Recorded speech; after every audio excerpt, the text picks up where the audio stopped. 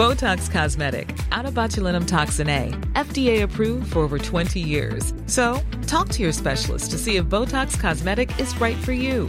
For full prescribing information, including boxed warning, visit BotoxCosmetic.com or call 877-351-0300. Remember to ask for Botox Cosmetic by name. To see for yourself and learn more, visit BotoxCosmetic.com. That's BotoxCosmetic.com.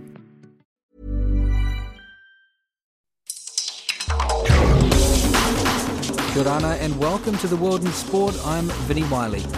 This week, there's 108 people that are supposed to board the plane, and only 21 are Solomon Islanders. The rest of them are for the Games delegations, and then the rest are like private business staff. A so-called repatriation flight from China to Solomon Islands causes controversy.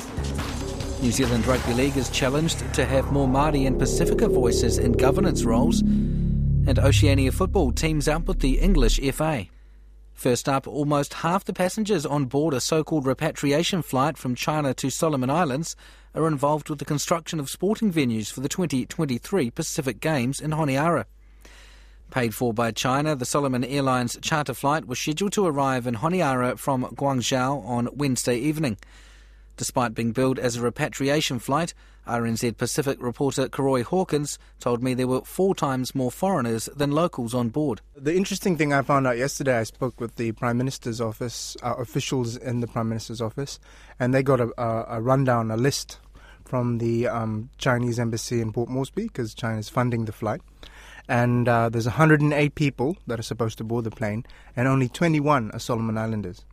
The rest of them are for the Games delegation, so embassy officials, technical people, and private contractors that are actually going to do some of the work on the building. And then the rest are like private business staff from different Chinese businesses in town. So they're calling it a repatriation flight, but there's only like 21 Solomon Islanders on the plane. Yeah, because that was part of the controversy, because I guess, repatriation, you can understand that, Solomon Islanders abroad, it's your home country, and that could be the case for New Zealand or any other country as well, that you have a right to go back to your own country, provided you stick through the quarantine rules and you can get on a plane. But has there been a little bit of a misleading in that regard? Because 19 staff is what I was told about how many were connected to the Games. Is it more than that? Yeah, way more. Most of the flight are Chinese nationals, and the majority of those Chinese nationals are people coming to work on the Games. Are there many people on that flight that would normally call Solomon Islands home? I'm not sure about that. Maybe with the private, the employees of private companies, maybe they would live in Sols, but they're only about 30 plus. And so Solomon Islands is fortunate in its current state to be COVID-free, and there's obviously a number of parties that believe that any flight from China is too much of a risk. Yeah. Although it's interesting that, like, Australia and New Zealand both have COVID, and they've had a few repatriation flights from these countries already. So it's interesting that the public is up in arms about the China flight, whereas it's the same protocols, the same quarantine so far have kept COVID out. So that's another interesting thing to look at, why the opposition to China. And also there's students in the Philippines that will be brought back, and Philippines is having a massive problem with COVID. So it's interesting that the selective public opposition to the China flight, knowing also in the background geopolitically that Solomon Islands only last year switched from Taiwan diplomatically with bilateral relations to China, and there was a lot of public opposition to that. So maybe a little bit of sentiment there as well.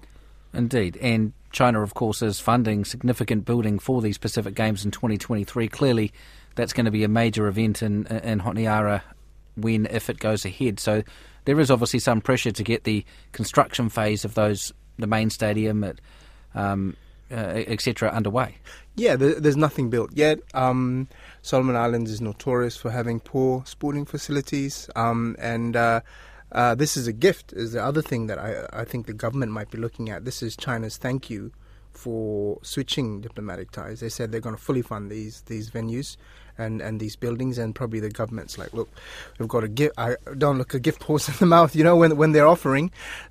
Maybe get them in and get the stadiums built, and we'll worry about whether the games happens or not later. Because if they cancel the games now, then obviously China will say, well, if you're not having the games, then why should we build stuff? And then that legacy of having these facilities that they've wanted and craved for so long that can help their sporting teams like the Kurukuru that have excelled on the world stage but never really had facilities to match their ability, could fall through. I suppose the one last thing, Roy, perhaps, obviously this flight has happened. It's gone over there, so the next step is the quarantine. So China's funding the flight, so it's not costing anything to Solomon Islands, but there is quarantine facilities.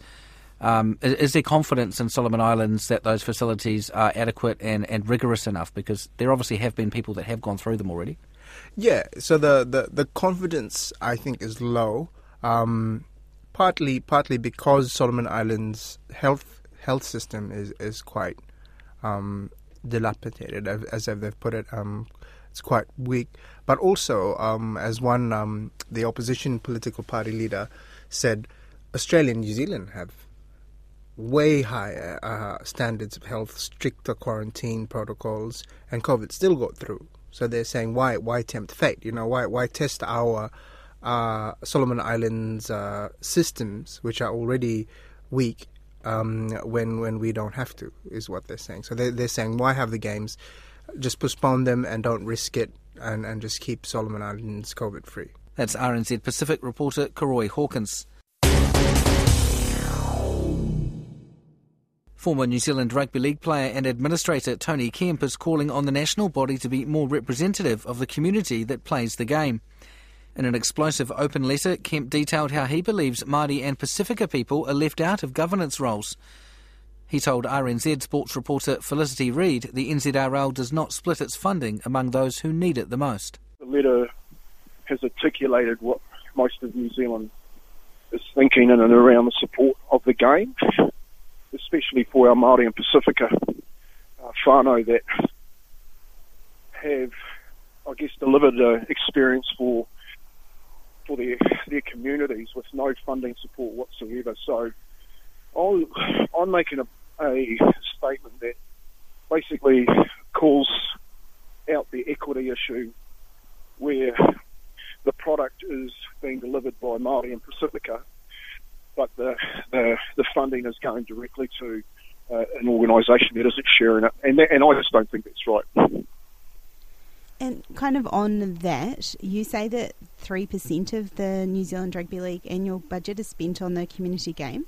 The cash injection into the zones is less than 3% of the annual turnover, which is meant to be, I guess, helping out the rest of the game, and it simply can't survive on such little funding directly back into the game. So what it isolates when you're looking at the annual budgets is exactly what's going back into the game here in New Zealand.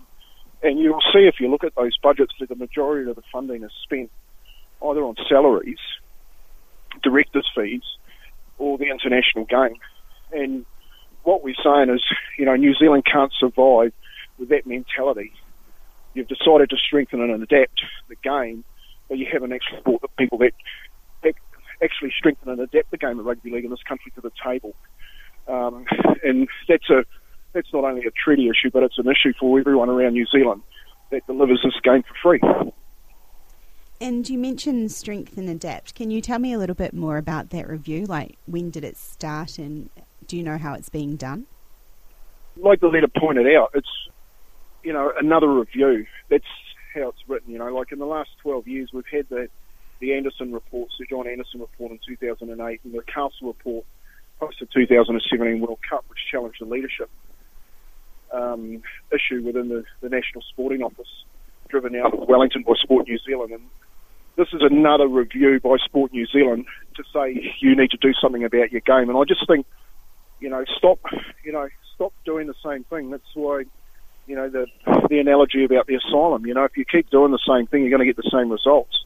And what the Strengthen and Adapt advisory group is all about, it should be all about, is about the people in the game that are delivering it in the coalface, such as the New Zealand Maori Rugby League and John Devonshire and his group. And the New Zealand Rugby League haven't even thought that out by not having an inclusive approach and including them at the table. Inviting them in through the side door to a workshop is a lolly scramble. We'll take your product off you and we'll give you nothing for it, and that's just not right. Yeah, and you say that Auckland Rugby League and the New Zealand Maori Rugby League are being ignored by New Zealand Rugby League. Is it by not being inclusive? Oh, you're answering the question. The telling point is that 60% of the participation rates are in Auckland with clubs and our community. So when you look at it from a national sporting office, they're really only delivering to 40% of the rugby league community across the country, and they're doing a poor job of that. So, your $7 million, when you take that into context, is quite a lot of funding. It's just, where is that funding going? Because it certainly isn't going back into grassroots. You don't say you're doing this for our community and you know our community really well, because you don't. And the second part of that conversation is, when the funding comes in, it doesn't go back to where it was asked to be put. And that's, again, why there's been such a big uptake on the open letter, is because the articulation of the letter has basically spoken for our rugby league community. Everyone is saying, well, we all know that this is going on, what are we going to do about it? And you talk about governments. Do you say that there needs to be a better understanding of who's at the table? Do you mean on the New Zealand Rugby League board? And who are the people that you would like to see added or removed from the board? Well, I think the first thing is the treaty needs to be honoured by Sport New Zealand.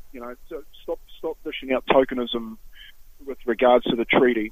You've pushed through a diversity position onto the New Zealand board without actually recognising that there should be a Māori representative first and foremost before any diversity question came up. So that's the first thing. And the second thing, when you're looking at the accountability of the board, from a financial position, 7 board directors and their CEO are getting more money than the game is as a whole being shared out in New Zealand.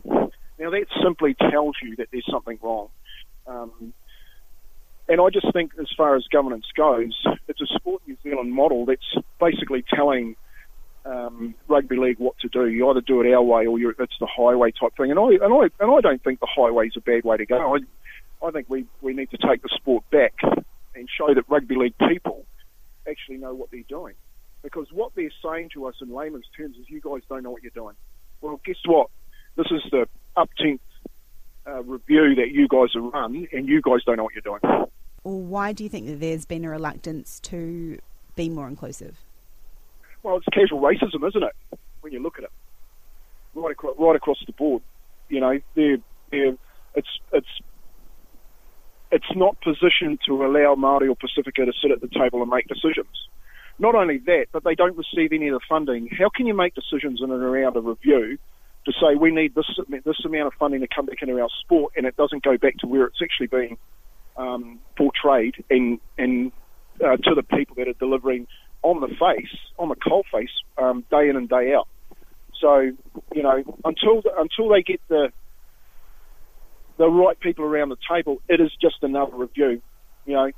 Looks like Anderson, smells like Castle. It's called strengthen and adapt. When are we going to stop having reviews, and when are we going to have the right people at the table? Because until that happens, it's just another review, and guess what? We're going to have another one in a couple of years' time. That's former New Zealand Rugby League player and administrator Tony Kemp speaking with RNZ sports reporter Felicity Reid. Plans are afoot to expand a football mentoring workshop to all Oceania countries. Developing Mentors is a partnership between the Oceania Football Confederation and English FA, which aims to boost skills and knowledge in leadership and mentoring. 30 participants from Tonga, Solomon Islands and Fiji are taking part in the initial pilot program, which is being delivered online in the wake of COVID-19.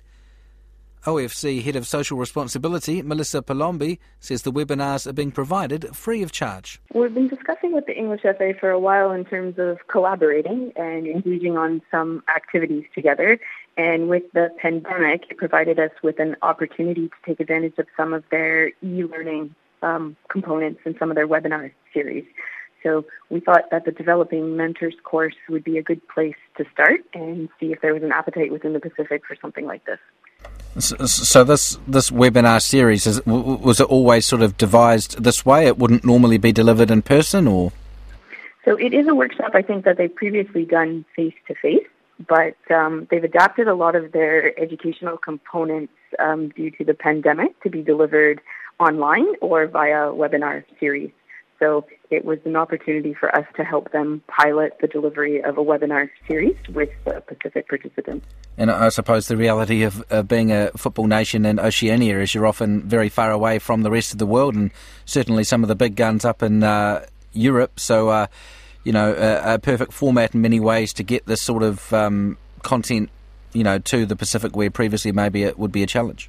Exactly. I think the pandemic has provided some opportunities that weren't necessarily available previously, and one of them is that people are offering training and educational opportunities online, which were previously only done face-to-face. I suppose it's interesting for a lot of these Oceania countries who are, at this point, touch wood, lucky enough to not have any cases of COVID-19, and football is still continuing in these countries, largely without any issues.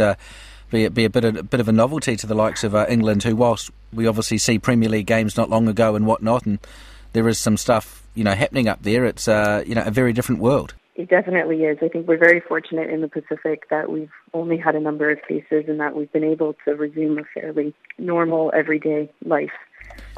So, Melissa, this webinar series and this Developing Mentors workshop, so is this just the FA offering this up out of the goodness of their hearts? Is there any sort of cost involved for OFC, or?